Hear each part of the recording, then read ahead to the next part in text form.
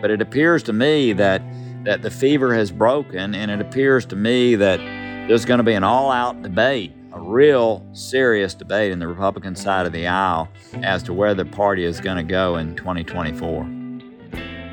That's the centrist GOP Senator, Bob Corker of Tennessee, who served 2 terms from 2006 to 2018 and took some serious heat from the Trump White House for his pushback on foreign policy issues.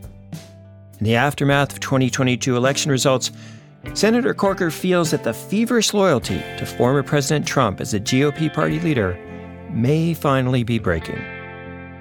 And right now, you got a lot of folks feeling their oats over in the House. Even though it is a very slim majority, it is still a majority. And they have promised a lot of oversight, a lot of investigations involving every agency. Who the hell knows? I mean, it's going to be pretty crazy. On the Senate side, though, it will be steady as she goes. I think you will see some opportunity with Republicans to try to get something done. And that's Doug Jones, former Democratic U.S. Senator from Alabama, who also worked the middle within a closely divided Senate during his 3-year tenure. He's concerned about hyperpartisanship in the GOP-controlled House next session, but not as concerned about the closely divided U.S. Senate. Why are these 2 chambers so different? I'm Robert Pease, and this is The Purple Principle, a podcast about the perils of polarization. Here with Dylan Nichols to examine those Senate versus House differences in 2 special post-election episodes, starting with the U.S. Senate, where 60 votes is so often needed to accomplish just about anything. That's right, Rob. The Senate is different. But despite this roadblock, several pieces of important legislation have been passed over the past 2 years in a 50-50 Senate.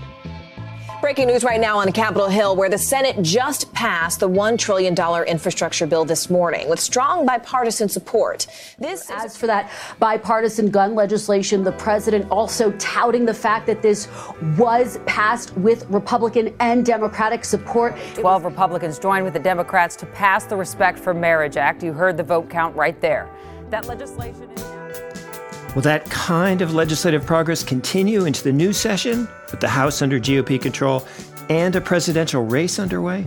That's the multi-trillion-dollar question. As negotiations begin over the debt ceiling and the annual budget, both our guests today have commented on increasing polarization between the parties during their time in the Senate, but there's also polarization within the parties, too, between populists versus traditional conservatives in the GOP and progressives versus moderates on the Democratic side. Absolutely, Dylan. That's so important. And we probably haven't spent enough time on those ideological and factional divides within each party on this show. But we will hear from both senators on this important subject. Senator Corker, he felt his own party overused the filibuster on many occasions during his 2 terms. And Senator Jones describes how an opportunity for police reform was lost due to hyperpartisanship on the Democratic side of the aisle. Let's kick things off with former Senator Doug Jones. Again, he's the centrist Democrat who gained national prominence as a civil rights prosecutor. We asked him about a different type of polarization he experienced growing up in Alabama during the period of court-ordered desegregation. Yeah, look, I appreciate that, and it's great to be with you guys. It was a polarized, not as partisan, because everything was Democrats at that time. The difference is that it was polarized within the Democratic Party. You had those standing up for civil rights and at the same time, those standing in the schoolhouse door. So the polarization was really not as political as it was cultural, as it was in society. And certainly those things always form you. Everything that happens in your, I think, formative years helps drive things later in life. And for me, it was, growing up in a segregated society for the first 12 years of my life. And then as I got to junior high and high school, I went to school with black kids. And what I found was that, kids do a lot better job sometimes of adapting to changes like that than parents did. And we did everything that we could to have a good high school, to have a good experience. College carried that forward, and then in law school. Yeah, well, many of our listeners will remember you as the Democratic senator from Alabama, but as we were talking about, you had a remarkable career as a prosecutor. You've been quoted as saying you skipped some law school classes in 77 to sit in on the trial of Robert Chambliss, a ringleader behind the 1963 Birmingham church bombing. And a few decades later, there you are prosecuting other extremist conspirators in that same bombing as a U.S. attorney. Can you talk to us a little bit about that journey and why the arc of justice was so long there?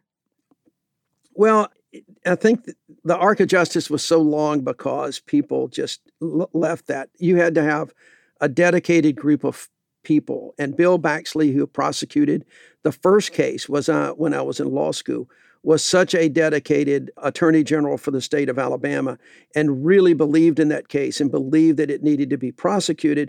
But after he left office, it just kind of sat back on the shelf for a long time. But then there were some other things that happened that caused not only the 16th Street bombing case to be reopened, but some in Mississippi. And that let a lot of people in Birmingham look and say, we can go back and look at these old cases. We can go back and do justice where justice had been denied. It was a long way from my segregated world in Fairfield, Alabama, to be able to come in and not only finish that case, to pick up where Baxley left off, as I watched, but to do it in the same courtroom where as a 24-year-old kid, I sat with eyes wide open watching one of the greatest trials that I'll ever witness. So it builds in your DNA at that point when you see that justice delayed does not have to be justice denied. Yeah, some important history there. Jumping ahead to your election to the Senate in 2017, your opponent, of course, faced a number of scandals at the time, but still a historic election, considering it had been decades since Alabama last had a Democratic senator. And now here in this ballroom at the Birmingham Sheraton, you've got people pouring in to see the fact that for the first time in 25 years, a Democrat will be representing Alabama in the Senate. How do you think you were able to speak to all voters in that election and win a mandate, even though you were part of the minority party? Well, I think there was a combination of a lot of things. First of all, you got to remember that it was a special election. And in a special election, sometimes the partisan nature kind of is not as significant. People are going to be looking at candidates. They're not going to be going in voting in a party. They're going to be voting in candidates. That was a big help for us in Alabama because it is such a partisan state right now. That's for sure. And like so many other states, Senator, unfortunately, if I can jump in here with a question about partisanship on the national level in the U.S. Congress. We now know there'll be a slight Democratic majority in the Senate, slight Republican one in the House. Should we expect then just total gridlock, or could there be some surprises? Well, look, it seems that the most likelihood is gridlock, only because you have a really chaotic House Republican caucus. Kevin McCarthy was reelected as leader, but the fact is there were 31 people that voted against him. So you really don't know where that's going to go and what he's going to have to do to try to shore that up in order to become speaker. Yeah, so in that context, how important is it that Mitch McConnell won re-election as the Senate Minority Leader? I mean, granted, he certainly has a storied history of obstruction, but could it not have been even worse if he had lost control, if there were even less control under Scott? Oh, clearly. I mean, at the end of the day, Mitch is an institutionalist. He tries to use the institutions for his political advantage. Make no mistake about that. But at the same time, he has at least done some work. I mean, you look at a 50-50 Senate in this past year, and there was at least enough Republicans who were able to, this is hard to do. You had the CHIP Act, which helps manufacturing in America with chips. You had the PAC Act. You had the Gun Act. Mitch let folks work. All of those things, Robert, all of those things were on the table in the last administration. But the problem is you had a president who kept throwing them, a wrench into everything.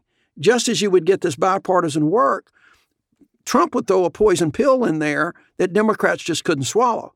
And that prevented so much bipartisan legislation.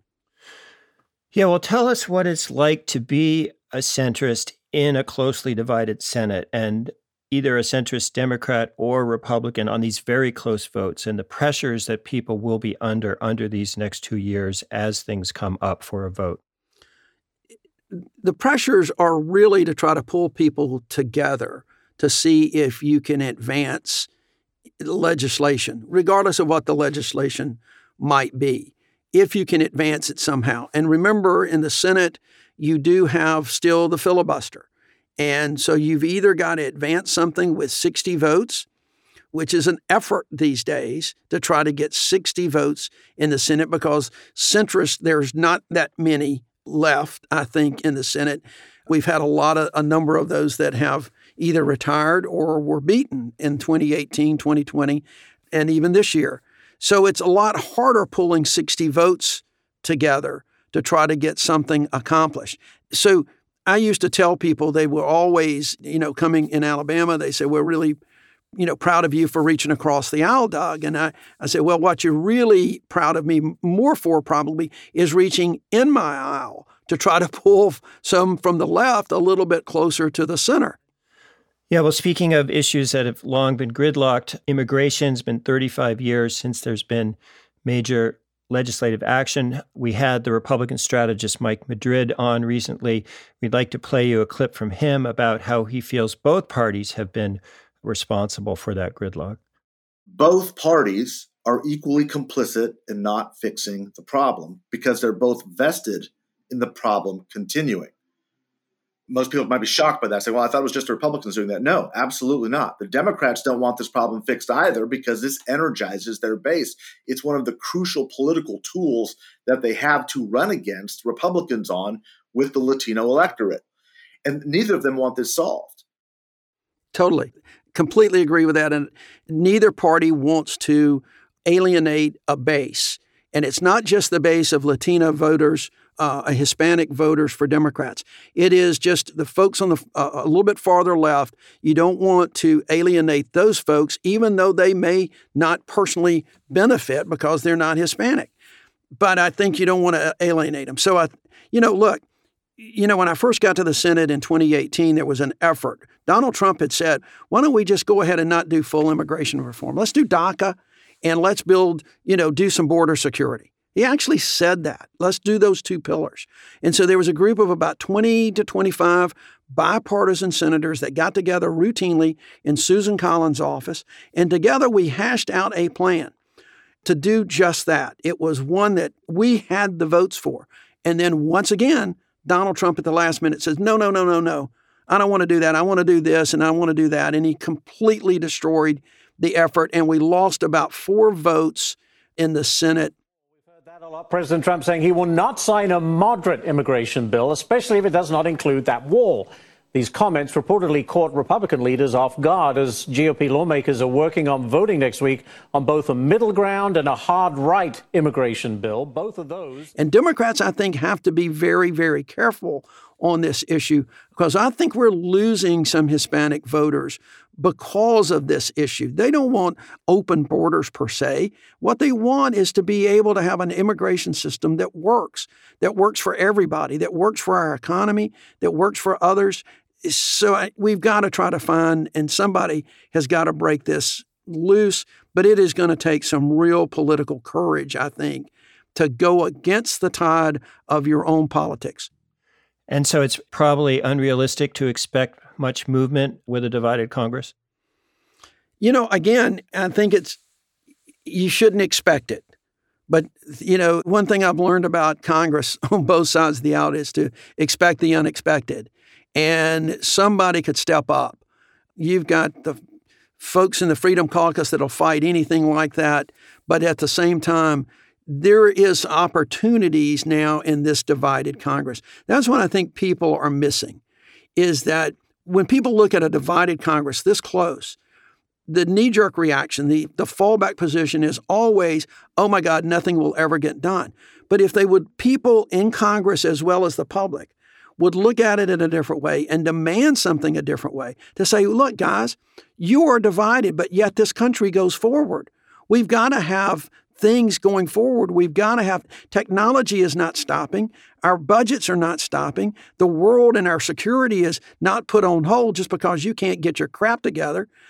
Sit down with each other. Let's talk about this. Understand that you can't always get what you want, but if you try, you will get what you need. Both parties can do that. So, Senator, the red wave many expected from the midterms did not occur. That appears to be due in part to the rejection of some Trump-endorsed candidates in key states who made election denialism a part of their campaign. Right now, ABC News is projecting the winner of the U.S. Senate race in Pennsylvania as Lieutenant Governor John Fetterman. Maggie Hassan holds on as the U.S. Senator. Their massive ticket splitting in New Hampshire. Don Bolduc, a very extreme version of a Trump supporter on the Republican side, failing there. The Democrats will retain the majority with at least 50 seats as ABC News now projects Nevada Democratic incumbent Catherine Cortez Masto will defeat the state's former Attorney General, Republican Adam Laxalt. This race has been incredible. Do you think voters sent a message about democracy this election? And do you think these results will temper that extreme win of the party that's anti-democratic going into 2024? Well, I damn sure think they sent a message. Whether or not anybody's listening remains to be seen. I know Democrats have been listening. I think moderate Republicans are listening. Donald Trump clearly is not listening. But I think that there is still a very strong MAGA faction of the Republican Party. And how they fare right now is going to depend, I think, in large part, on how other Republicans stand up and speak out. Well, as a centrist trying to work across the aisle in your time in the Senate, did you ever feel that some of the rhetoric coming from the far left was hindering your cause? We've had a number of guests speak to that. And Thomas Edsall of the New York Times, he'll even say, look, the Democrats are currently the rational party, and the rational party bears some responsibility for turning the temperature down. Yes, I completely agree. I've followed his writings, I follow his work, and I completely agree with that. You know, I would cringe sometimes when I would hear things like defunding the police, when I would hear things about the Green New Deal, which is kind of a made-up kind of thing with a whole bunch of aspirational things without any real goals and plans to get there, that I knew people were going to push back on. Every time I heard the word democratic socialist, I would cringe because I knew how people react to that.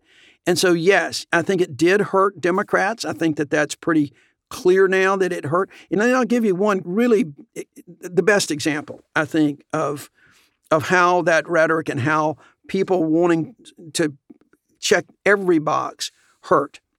And that was after George Floyd's death. And there were calls for police reform, law enforcement reform, legitimate calls. We had seen too many black men killed at the hands of police. We saw too much systemic racism throughout a lot of law enforcement. And there were calls from a lot of things. I was a co-sponsor of the Booker-Harris bill, the George Floyd Act in the Senate. Tim Scott had another bill. There were pieces of both of those bills that could have been very effective in law enforcement reform, but they couldn't bring them together. And in late summer of 2020, Mitch McConnell decided he would take a vote and try to put Tim Scott's bill on the floor. The civil rights groups and the far left went crazy. They decided, no, everybody needs to vote against it. Everybody needs to stop it from even coming to the floor to debate. And guess what? We still have no law enforcement reform bill.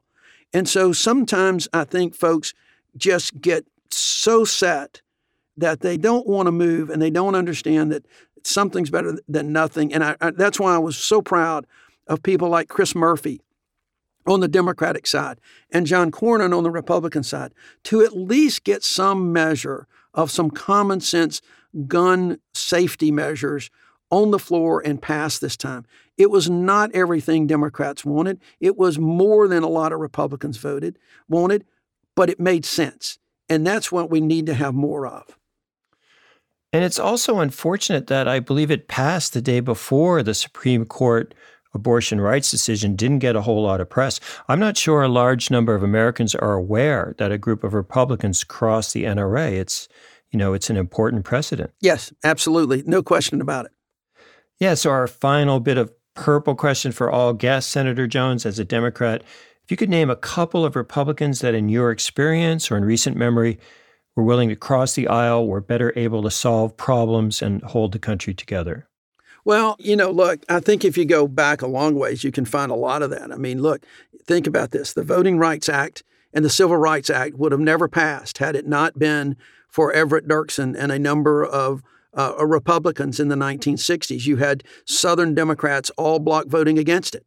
So over time, I think there's been a lot of that. In my time, Lamar Alexander from Tennessee and Bob Corker from Tennessee were both senators who I worked with. Jeff Flake was someone, but they, Bob and Jeff kind of got run out of the Republican Party by Donald Trump because they were outspoken against him. I think that there are still folks there, and obviously from the Republican side, Susan Collins, Mitt Romney, and Lisa Murkowski are the three that automatically come to mind. Hopefully there will be others that rise up.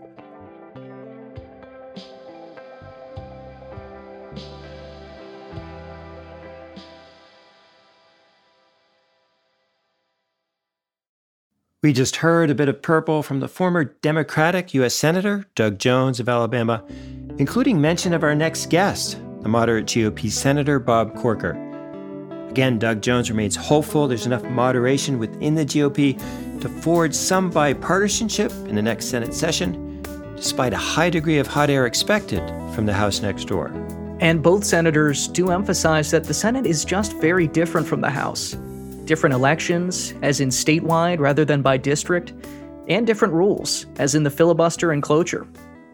Let's hear more from Bob Corker about this unusual institution, the U.S. Senate, where a single senator has so much power to block action, yet a supermajority of 60 senators is generally needed for major legislation. Starting with the question, what is it like to arrive in the Senate as a centrist, therefore a possible swing vote, with pressure bearing down from both sides of the aisle?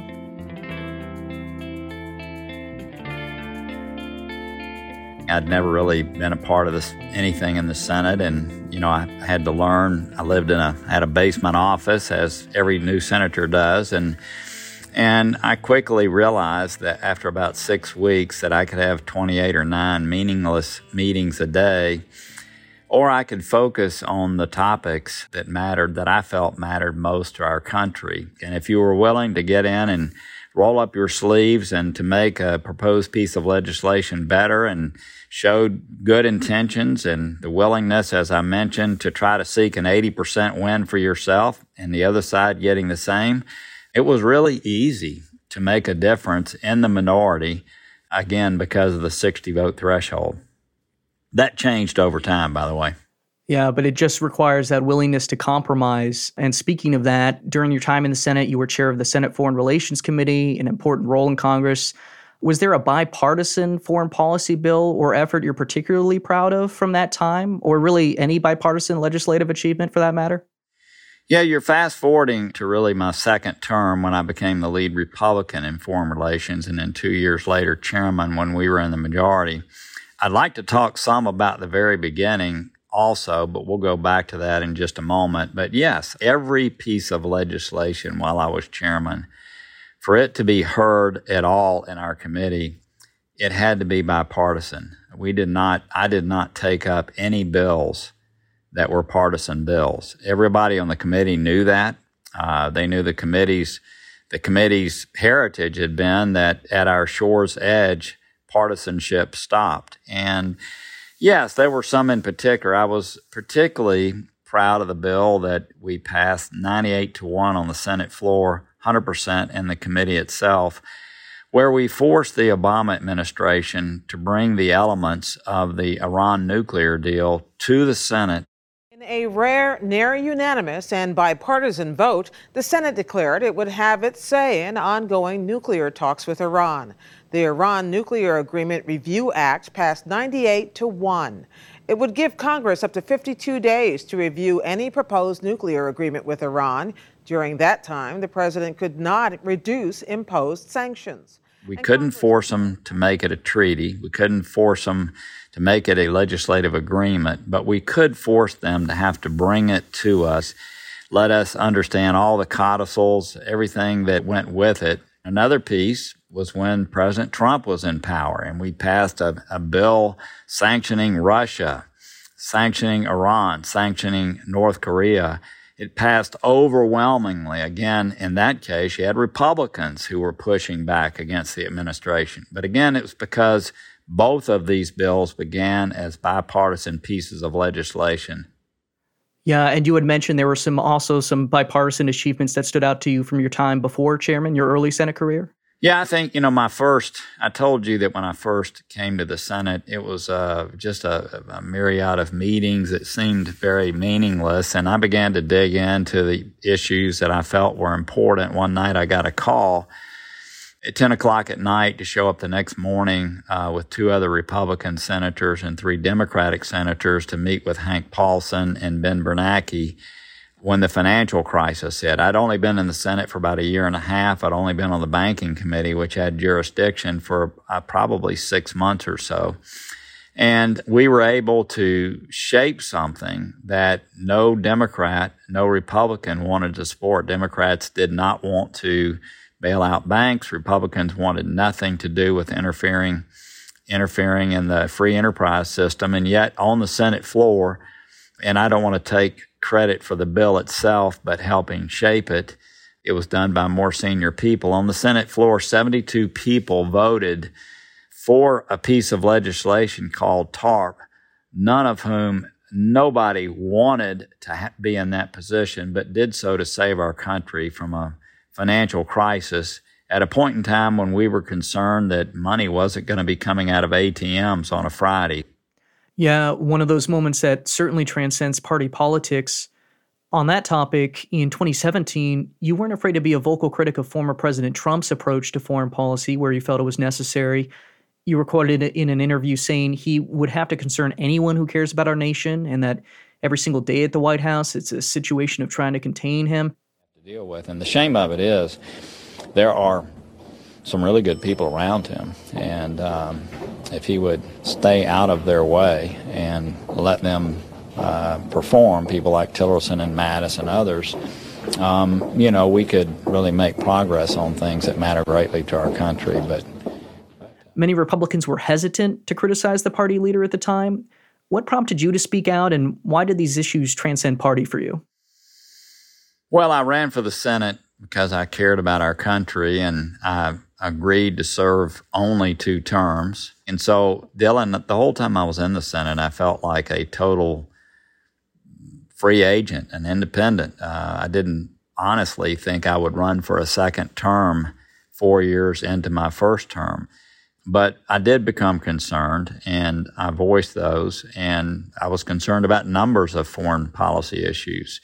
One was the tariffs that we were willy-nilly putting on allies of ours under a national security component of the 1974 Trade Act, which obviously was not relevant to what was happening. So, yes, I raised numbers of concerns. I did so. I worked with 3 presidents, and in all 3 cases, when I felt that something was counter to our national interest, I would express it and express support for those things that I thought were in our national interest. Right. And going forward to today, how do you hold the center on a crucial issue like funding for Ukraine? There seem to be outer wings of both parties suggesting funding might be in question in the future. Why is that so important, and how can you hold the center there? Yeah, so, let me go back to a point that you brought up earlier. There are less people in the Senate that are willing to, reach across the aisle, right? Every time you do something that is counter to 100% your party, you understand you burn political capital. And of course, that to me is the point of accumulating political capital so you can make a difference at those times when it makes most difference. Yes, there are people on both sides of the aisle that seem to be resistant to us continuing to support Ukraine. My sense is that our support for Ukraine will continue, even though there are those voices. And I think, it's appropriate, obviously, to question where the funds are going, to make sure that they're going to the right places. But it's also, to me, very important that we continue to support Ukraine in their effort. It says a lot about the West. It says a lot about democracy. And it's just who we as a country are. And we should be supporting their efforts, especially because one of the reasons that they're in the situation they're in is they have been moving our direction, haven't they? They've been moving towards the West. We've encouraged them to do so. And at this moment in time, we need to be supporting that effort. Yeah, well, let's talk about an issue that has probably been gridlocked in part because of the filibuster, but also maybe because both parties kind of like having the issue for their bases, and that's immigration. You're right. Both sides play politics with it. It's a shame. It hurts our country. In 2013, we did pass off the Senate floor with 68 votes full-blown immigration reform. And I offered an amendment with Senator Hoeven, Corker-Hoeven Amendment, Hoeven-Corker Amendment, whatever you want to call it, that put in stringent security measures, border security measures, and internal security measures. I have to tell you, it was one of the most meaningful votes that I cast. I walked off the Senate floor somewhat emotional because I felt like we had finally dealt with an issue that was dividing our country and affected so many people in our country that are here, that work every day, that are part of building this great country. I enjoyed that debate as much as any debate I've ever been involved in. I was so proud to have offered the amendment that brought Republicans onto the bill and got us 68 votes in the Senate, and very disappointed the House did not take it up at that time.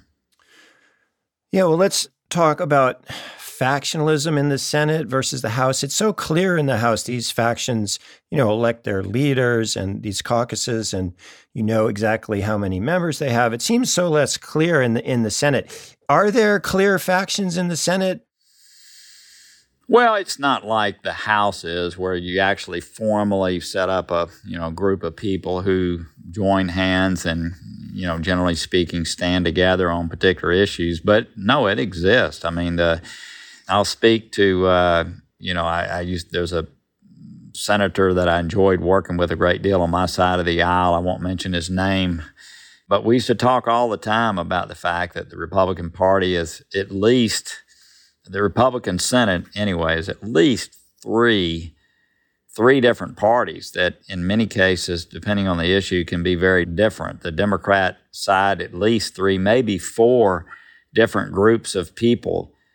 And, of course, now on my side of the aisle, you have this whole thing of populism versus conservatism, which are two very, very different schools of thought, if you will. Yes, well, I would imagine that Trump's candidacy is a polarizing issue within the Republican side of the aisle in the Senate. We know there's not a great amount of affection between Mitch McConnell, former President Trump. We know there were 7 Republicans who voted for conviction. Are there actually things that a sitting senator can do with regard to the primary to try and help a more moderate candidate, or try and promote a return to more traditional Republican values? Sure. I mean, I think a big part of that is, how do you conduct yourself? One of the things that I left the Senate after 2 terms, as people knew I was, getting ready to announce that was the case, they would say to me, well Corker, you had a lot of...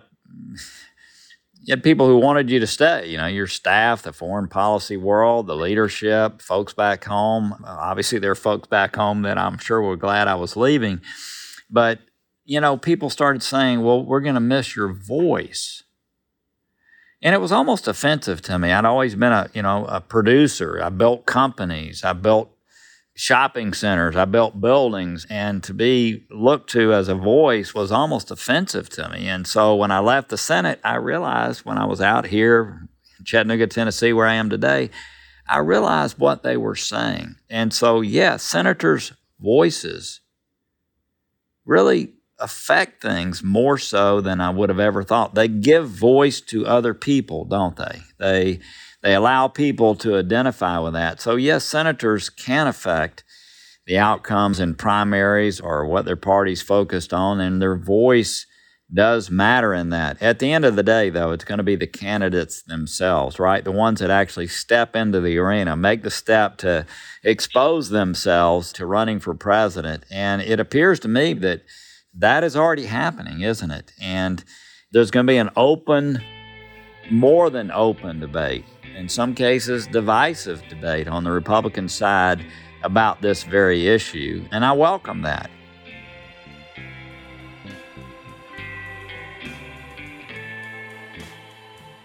something like optimism or expectation there from Bob Corker about the decline in Trump-directed loyalty within the GOP, and therefore more open debate going forward in the next Senate and leading into the 2024 Republican presidential primaries.